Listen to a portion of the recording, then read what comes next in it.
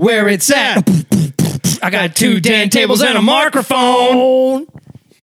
Hello, everybody, and welcome to Where It's At. I'm your host, Mark Pearson, and this is my co-host, Dangerous Dan Hornstein. I'm not going to say that ever again. I thought that was going to be funny. Let's start over. No, we're keeping that. No, fuck. If you haven't heard us before, this podcast is very dangerous. It's 2 dudes talking about music. It's dangerous. It's dangerous. On this podcast, Dan and I each pick an album for the week. We listen to it, and then we navigate the minefield of the music, the danger, and then we talk about it, and then we share our controversial opinions. Okay, our opinions aren't really that controversial.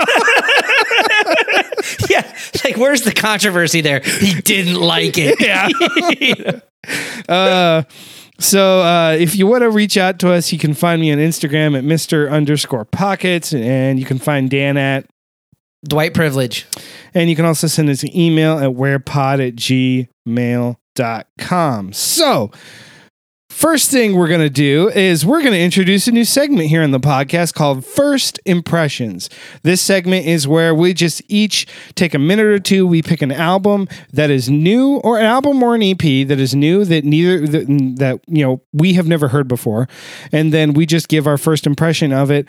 So Dan, what did you pick for first impressions, and what did you think about it? For first impressions, I picked the new record by the band 68.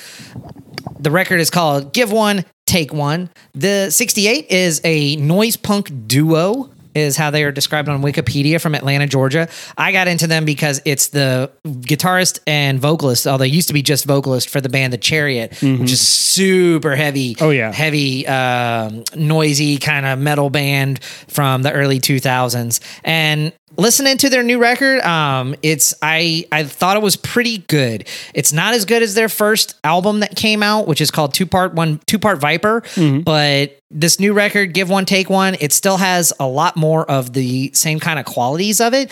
But overall, I felt like it just didn't have the bite of the first record. And I think when listening to it, it's got some good songs in it. Some of the highlights for me were songs like Lovers in Death and The Knife, The Knife, The Knife. But overall, there was something about the production of this record that I thought just kind of didn't really sell it all for me. And I think it's just because this album's got a lot of reverb on it. A lot of reverb on the vocals, a lot of reverb on the guitar. I think even some reverb on the drums going on.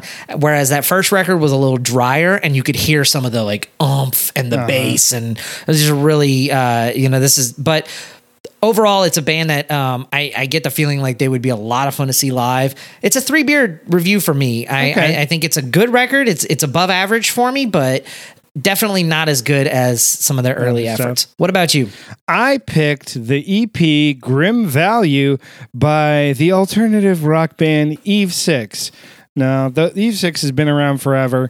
They're a band from Southern California. Interestingly enough, they got their name from one of my favorite TV shows, The X-Files. In one of the first few seasons, there was a character, this creepy little girl, and her name was Eve 6, and there was a bunch of clones, and they were like Eve 1, 2, 3, 4, 5, 6, and they did all sorts of creepy stuff.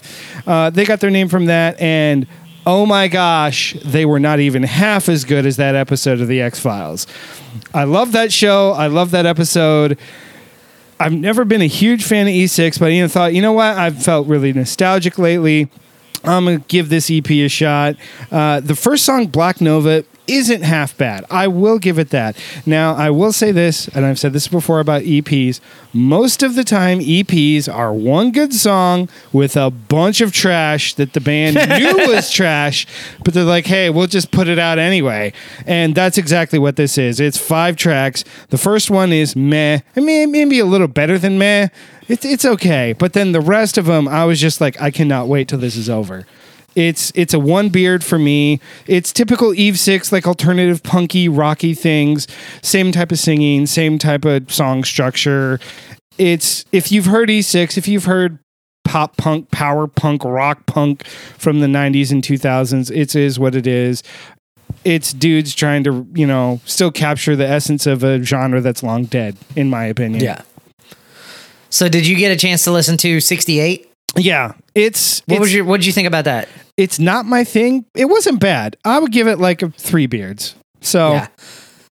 And I listened to Eve 6 as well, and I felt like Eve 6 was I ended up giving it like a 3 because it was better than I thought it was going to be. I hated Eve 6 in the 90s. Really? I was not a fan of what is Inside Out was their big track. Yeah. Hated that song. I was in a cover band. They made me play it. I got tired of it so fast, and I never listened to them again. And so this felt like going back and if somebody was like, hey, you should really listen to some of the deep cuts from Marcy Playground.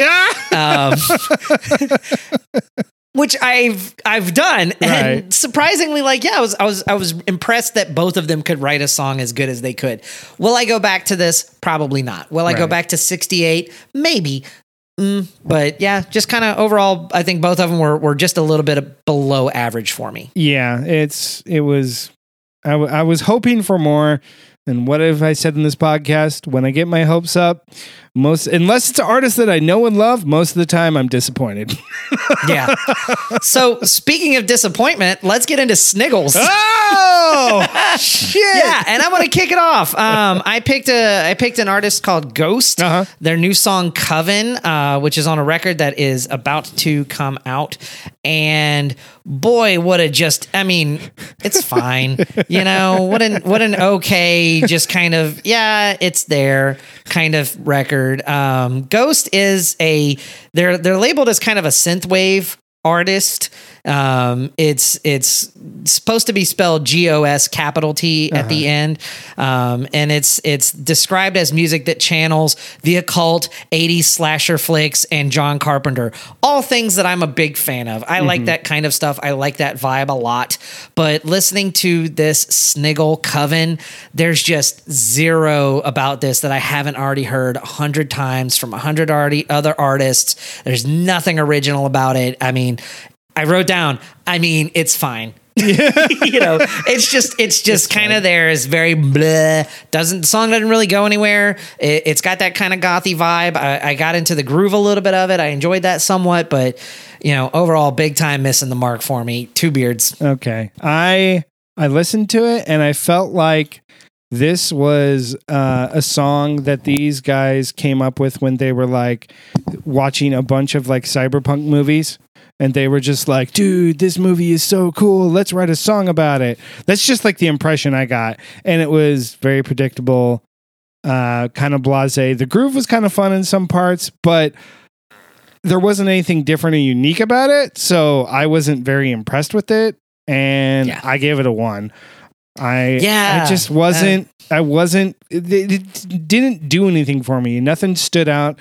It was just another meh, like, cyberpunk-esque industrial orgy style 90s song. Like I heard some elements of orgy in there, some elements of industrial like rock and stuff, and in the vocals a lot of like and that's I got more of the 80s gothy kind of vibes from that, like Bauhaus and Bela Lugosi's Dead and that kind of track. But again, that kind of stuff has been done before. There's other current bands that are doing it better. Yeah, it was just very uninspiring.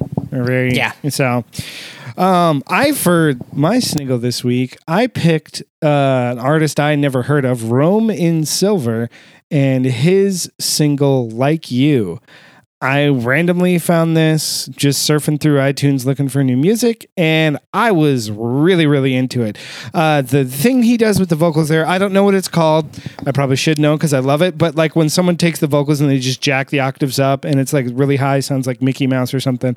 I think it's called chipmunking. Chipmunking, yes. That's kind of the official name for it. That's close enough. It sounded really good. The vocals sounded really good. It's got a good beat to it. I enjoyed it. It was stuck in my head for several days. It's a fun electronic upbeat, like happy song. I gave it 4 beards.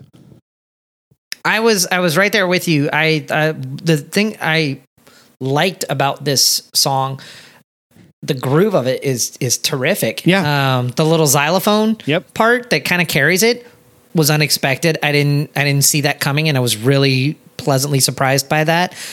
The part of it reminded me of on the first go around, there's a song called Sleepyhead by that band Passion Pit. That's like kind of an indie song. And it reminded me of that a lot. And I used to love that song when it came out.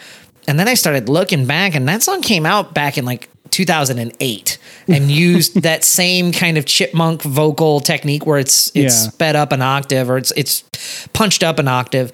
And the more I started to think about that, the more I started to think about all the other songs that I've heard that use that, and how this is really, to me, it's starting to get to that point where it's a little overdone. I enjoyed it with this song, but just as a general rule, the vocals up and the vocals down, I'm ready to move on. But I thought that it worked pretty well for this track. So I ended up giving it a 3 out of 5 beards. I thought overall it was pretty good, but I have heard stuff that's a little bit better. Yeah. So like You by Roman Silver. Good track. I was actually disappointed that there wasn't like an EP with a few more good songs or like an album. So, that's what I was hoping for. I was like, oh, it's just a single. So what did you pick for your album this week, Dan? Well, it'll be a cool band to keep an eye on for Roman Silver. If they come up with some more stuff, I'd be more than happy to review it. Oh, yeah. So for my album this week, I was really excited around this time last week when we were recording last week's episode, because the new Fear Factory record had just dropped, and I went back, and when I was listening to our last episode just to get ready for this one, I heard I was so hopeful, and I think I had listened to it once through already, and I was really excited for this record. Fear Factory, if you listen to the last episode, you'll know Fear Factory is a band I got into when I was in high school with through a good friend of mine, George Turner at the time, who had a copy of Demanufacture, and we used to listen to Demanufacture, and then they came out with their other 90s release, Obsolete. I bought Obsolete and listened to those records a bunch. One of the things that I always really liked about Fear Factory, they first of all, the band's been around for forever. They started in like 1989. They're out of California. I don't think I would call them death metal. I don't know if I would call them industrial metal, but they have a lot of traits of that together. There's a good mix of industrial sampling and kind of that electronic vibe that's always kind of penetrated their music and gone through and been a part of it. In fact, that's one of the big things that set Demanufacture apart when it came out from all the other bands, was they were really good at doing that, better than most bands. But for me, what's always impressed me about Fear Factory has been a couple of things. I've always very much thought that rhythmically they are insanely creative. And what I mean by that is the connection between Dino Cazares, their guitar player, and their drummers. They've had a few of them along the way, has always been so unbelievably tight. And there's some really fast metal stuff going on there. And a lot of it's like, and it's done so tight. This is a band that is precise. They've always played with precision. Also, along with that is they've got a pretty unique vocalist to me with Burton Bell, who he's really, you and I have talked before about bands that come out that are heavier bands that are kind of modern gent bands that do the screaming during the verse, and then the chorus comes and you got to make the chorus sound clean with your vocals, right, so that it's got a sing-along kind of quality to it. And I the more I listened to this record and kind of remembered old Fear Factory stuff from the past, the more I feel like this band is owed a little more credit for that kind of stuff. They really did that style and helped to get it popular. But the difference is, to me, Burton Bell has a little bit of a better voice or a little more of a unique voice. Let me say that. It's not necessarily better, but his voice is so unique, his clean singing voice, that it makes this band instantly recognizable. So if you're not sure who it is, once you get to that part, you're going to go, oh yeah, that's Fear Factory right out of the gate. So, as I said from our last record, it's a little bit of a bittersweet record coming out because like immediately after they released it, I read online that Burton quit the band, and I don't know if they're going to release anything or tour or get a new singer. I don't think there's ever really been a good example of a band that's gotten a new singer that I've just automatically gone, yeah, that's okay. except for the one we talked about, the little dude from Journey. Yeah. That was the only time, and that was because he could really mimic Steve Perry so well. So for Burton Bell to quit Fear Factory, I would imagine this is going to be their last thing. The name, so that's my long setup. Sorry for the long intro. The album is called Aggression Continuum, and it's their first record in 6 years since their last record, Genexus, in 2015, which I've listened to their later stuff. You know, they've got 3 records that kind of came out that I thought were just okay. There's Digimortal, there's The Industrialist in 2012, Genexus in 2015. So, you know, the 2000s and the 2010s, I always thought weren't that hot for Fear Factory, and my taste had shifted in music and I wasn't that into it. I was pretty excited listening to this first record when it came out, and up until we really started to dig into it. I can say that the honeymoon period is over for me. And by the end of this week, I was kind of over it. Mm-hmm. And I was like, it's fine. I mean, it's fine. It's fine.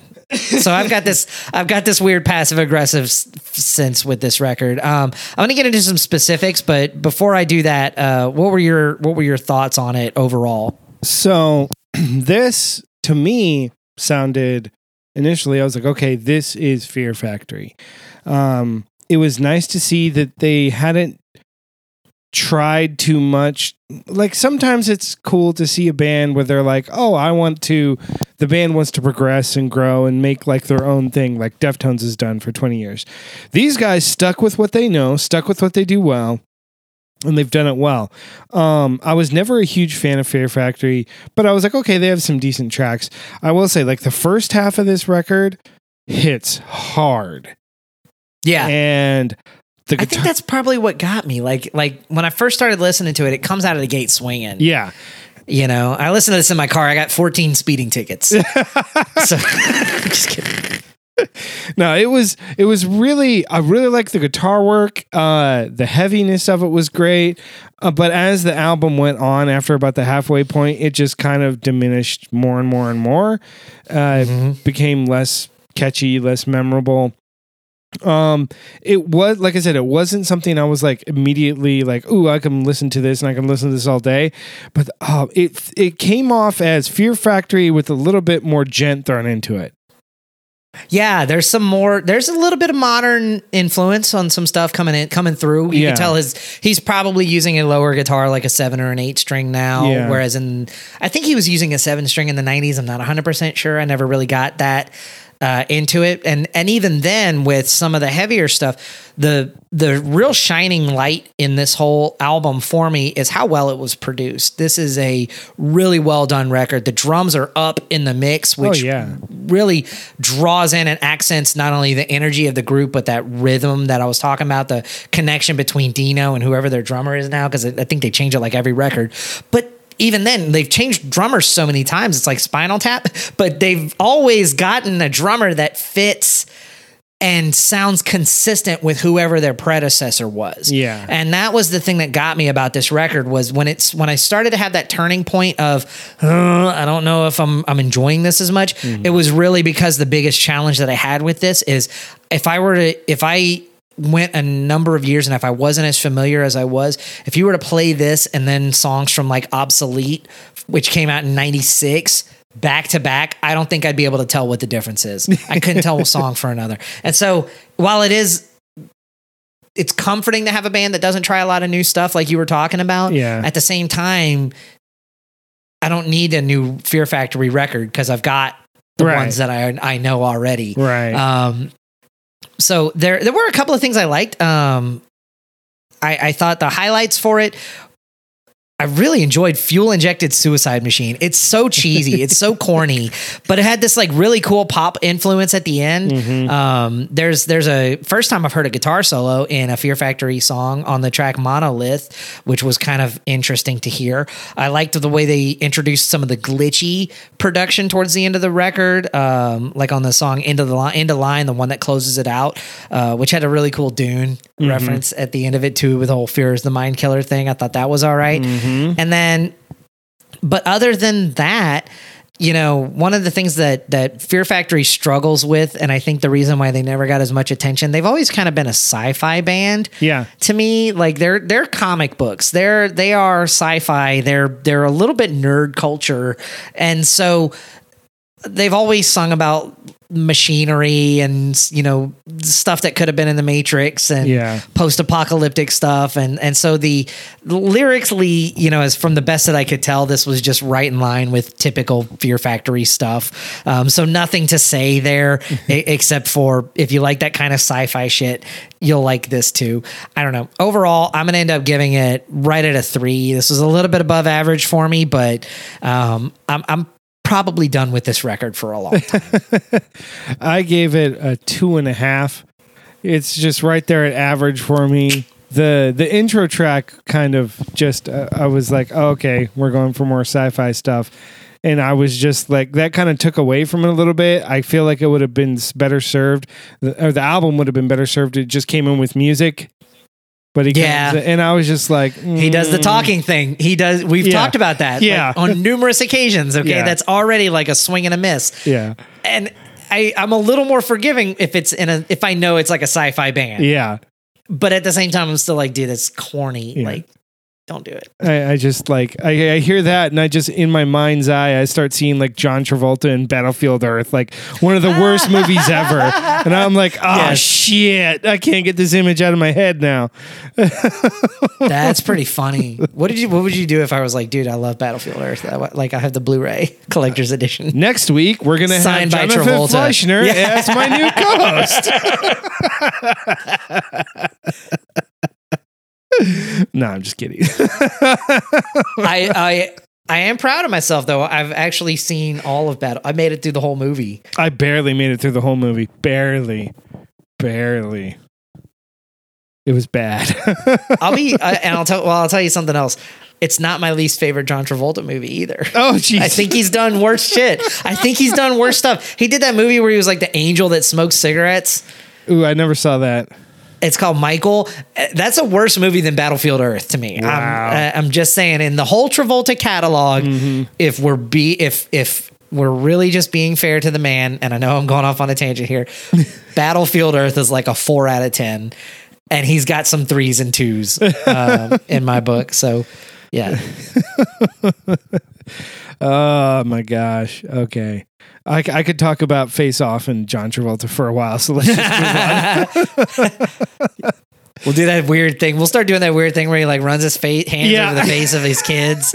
Like, that's in the first scene of the movie, and I remember watching that in high school. I was like, "What the fuck is wrong with this guy?" Exactly. like, who is this goober? Who the fuck? That's weird. And gross. Like, why would you do that? Yeah. Like, dude, you just have fries. You're wiping fry oil on my face. Yeah. I'm so glad my dad wasn't like that. So. My dad's like not even like a hugger. He's like, nope, I'll fist bump you. We're good. Okay. So yeah. All right. So that's it for Fear Factory. I do want to mention 2 other songs that I thought were good other than Fuel Injected Suicide Machine. And that is Disruptor was cool. And I really liked Aggression Continuum, the title track. Okay. Those were pretty good too. So this week I picked for my album, The Grand by Kaskade, the mixed version. It is a dance album, so it's mixed. It's 18 tracks just mixed all the way through. So you listen to it, it's seamless. Kaskade is originally from Chicago. He's a DJ and record producer and remixer. And he started actually DJing back in 1995 back in Chicago after he got done with his mission for the Mormons, and he's still a practicing Mormon. So that was actually pretty interesting to know. Kaskade his real name is Ryan Radon. I heard about him when he lived in San Francisco for a while and did a bunch of shows there. I never saw him, but I heard about his music and I instantly got hooked on it because it's a lot of house, progressive house, deep house, and down-tempo music. he's got a very signature sound that he has, which I've always enjoyed. I haven't enjoyed all of his work, but this is my favorite work of his by far. This whole album is songs either he wrote himself and did on his own albums, or songs he produced for other artists, or songs of other artists that he liked that he just remixed. And so he said in the interview, one day he was like, why don't I just take all these songs that I really dig and I just do a mix album? And so he kind of just came together with this. And to me, this is just a banger. It starts off, the first 3 tracks are kind of just seamless. They go through. The tracks 1 and 3 are songs from his albums. And it's sandwiched in between is the song With You Forever by Panau, which I call affectionately the Drunk Australian song, because Panau is a electronic group from Australia. And the vocals, whoever they got to do the vocals, because it's not the normal vocalist for Panau, because I've heard a lot of their other music, and they have a really cool vocalist. I forget his name, but he's got a great voice. But this sounds just like a bunch of drunk bogans in Australia. Just like bogans is like Australian slang for white trash. So it sounds like a bunch of bogans out in the outback just drunkily singing around a fire. Short for let bogans be bogans. Yes. And it's a great song. Don't get me wrong, like, it's a great song. His remixes of it is great. The lyrics are kind of nonsensical. It don't make sense, and they're constantly slurring their words. But it's fun. It's my favorite track on the album by far. It's a ton of fun, and it just, to me, this album, it feels like it kind of will like pick you up, and then when it carries into the next track, he did a good job of like blending the tracks together. And there's a few lower points where like the song transitions into something else. And when I mean low point, I don't mean low as in bad. I mean low as in like the energy level comes down. Like so he it knows gives when you to like bring it down. Yeah. Which is nice, because you've been on this high energy thing for maybe like 15 minutes, sometimes 20 minutes. And then it like brings it down to give you like a little bit of a rest. You're like, oh, okay. And you can like kind of just relax and soak in it for a little bit before it ramps back up again. And then it comes down at the end with the remix of the Plum song. What is it? I forgot the name of it. Hold on. It's In My Arms. I never really liked that song, period. But I like the remix, and I felt like he jazzed it up with the remix. So like the original one, I was not a fan of, but I was like, oh, okay, this is fun. But it ends on that kind of like mellow note, and it's still got the good, driving beat to it, but the song's way chilled out and mellowed out, which is, to me, a really fun way to like end the album. It doesn't end it like all like excited. It like brings it back down to like let you go smoothly and softly, kind of a thing. What were your thoughts on it, Dan? I got to be really honest with you. Mm-hmm. I had a very busy week. I did get to listen to this record several times. But I had to find time with it. And the only way that I could find time with it that was really effective for me was this was my exercise record this week. And it was very effective. Oh, I'm sure. I had some really good workouts. I like to go on long bike rides. And this was fantastic bike riding music. So about 3 or 4 times this week, I took it out on bike rides. The other times I put it on was when I was just doing like weight training and stuff. So as I went through about on the 3rd or 4th go round of this throughout the week, I realized that there were a lot of times where I had this on and my concentration, my level of focus would fade in and out. And so I don't have as honest of a review for this as I probably should, but with dance music in general and music that's done like this, there's that element that of it where it feels like it should be kind of in the background anyway. Yeah. No, you're right. So I wasn't too critical on myself for missing the boat on that. I wanted to be honest about that. So the other thing that told me when I started to listen to this was the reason why I was able to let this go into the back of my consciousness was it's so cohesive. To your point, how well he ties everything together on repeated listens. I really try to be mindful of that. And what I would do is like I'd put the phone hand in my bike. I'd like have my earbuds in. I'd close my screen out. So I'm not sure what track number I'm on. And I would let it go for about 10, 15 minutes. And then I would check and see, and I'm 3 tracks in, I'm 4 tracks in. But it felt like nothing because it flowed so well into one another. And that's one of the things I really enjoyed about this. I felt this is a little bit different. So I felt like the record itself has a far superior back half than the front half of the record. Okay. It's a good start, but it really towards the last half of the record is when I feel like the songs started to build upon themselves and start to make more of that. Let me rephrase. Instead of start to make more, the way that it builds upon themselves, I feel like is a critical component of what makes a good dance record. Yeah. So a good dance record to me, you're going to have these peaks and valleys of where the energy goes up and down, but from start to finish, you need to continually build up, and it needs to crescendo in terms of the quality or the types of song that you're playing, so that you're constantly kind of like one-upping yourself. I think a good DJ set should do that. I think that a good a good album like this, a good dance record like this should do the same thing. And it's very effective in that. I will say that the highlights of it, there were really 4 songs that I wrote down as these were kind of the ones that really stuck with me. This Is How It Goes, I thought was really good. Need Me to Stay was really cool. In My Arms was really cool. And then there's 2 versions of the song Move For Me, but specifically the second version, the one that follows the first one, it comes right after that, I thought were really, really good tracks. I liked this a lot, man. I ended up giving it 3.5 beards. I'm always going to be a little more critical on dance music, just because it's not my favorite genre. But for dance records, 3.5 out of 5 is roughly what, a 7. Yeah. So I think it's a good 7 album. 3.5 for me. It was really. I appreciated how cohesive it was, and I gotta shout out, man.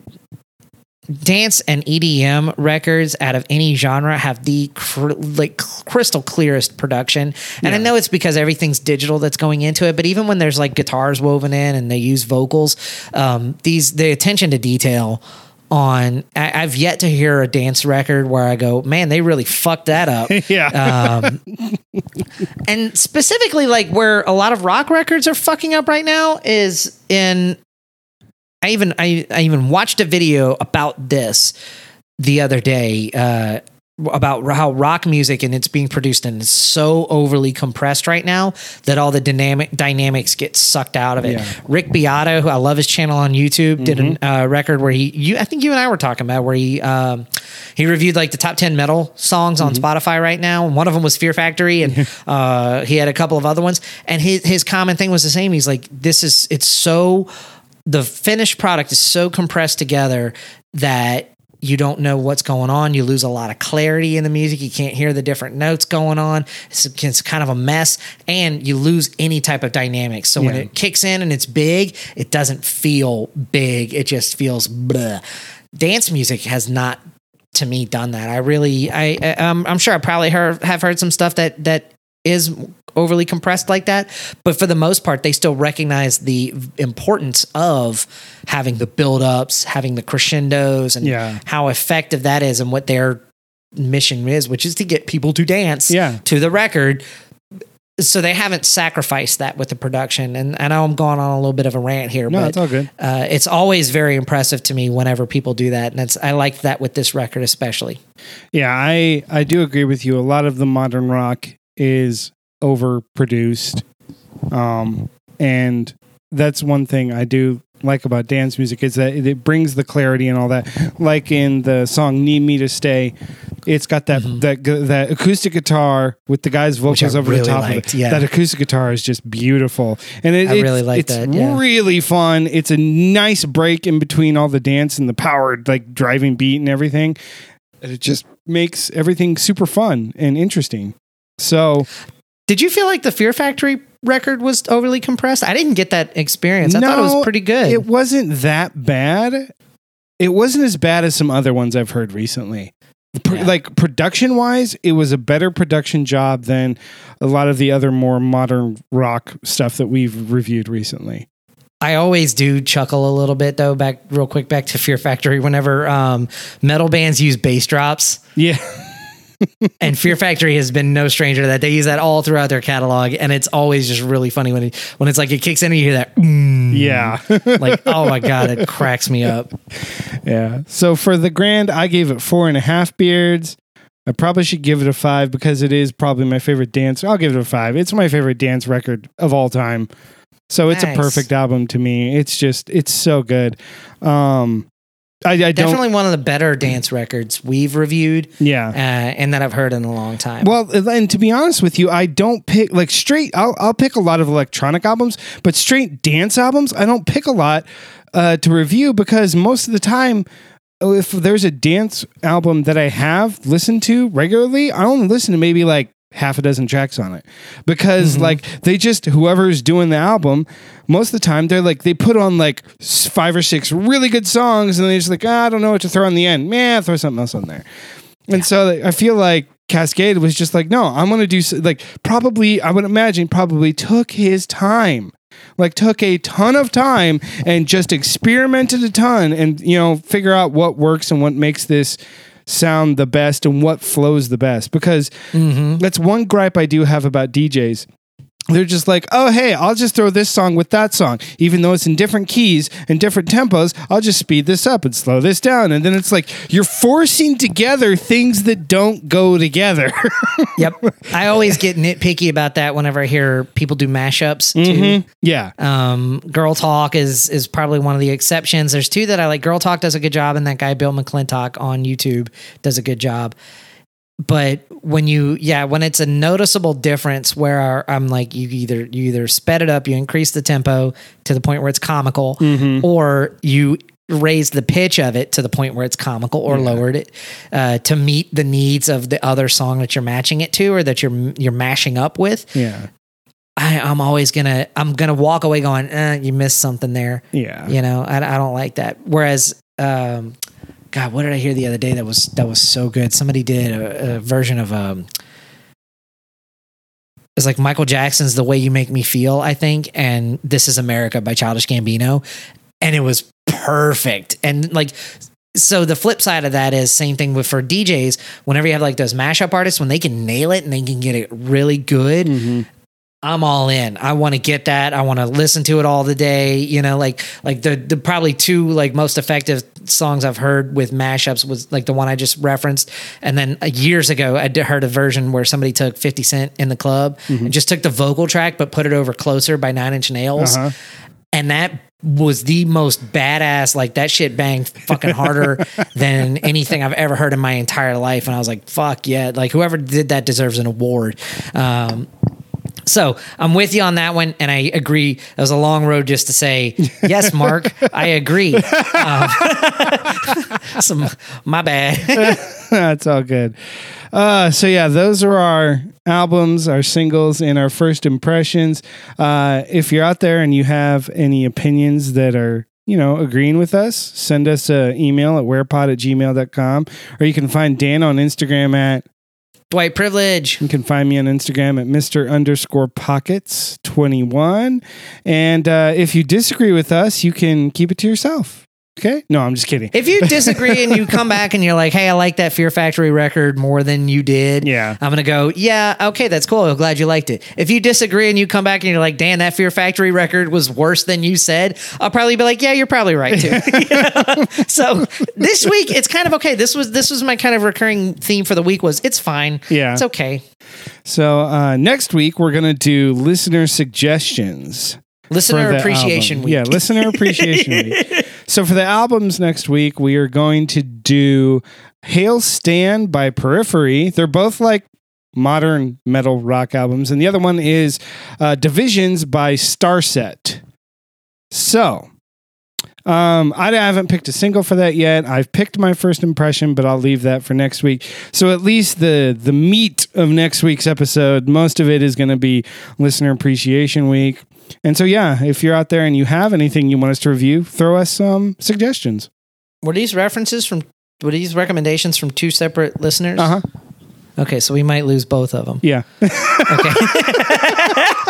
I just got to know what the stakes are. What's on the line here before we dig into this.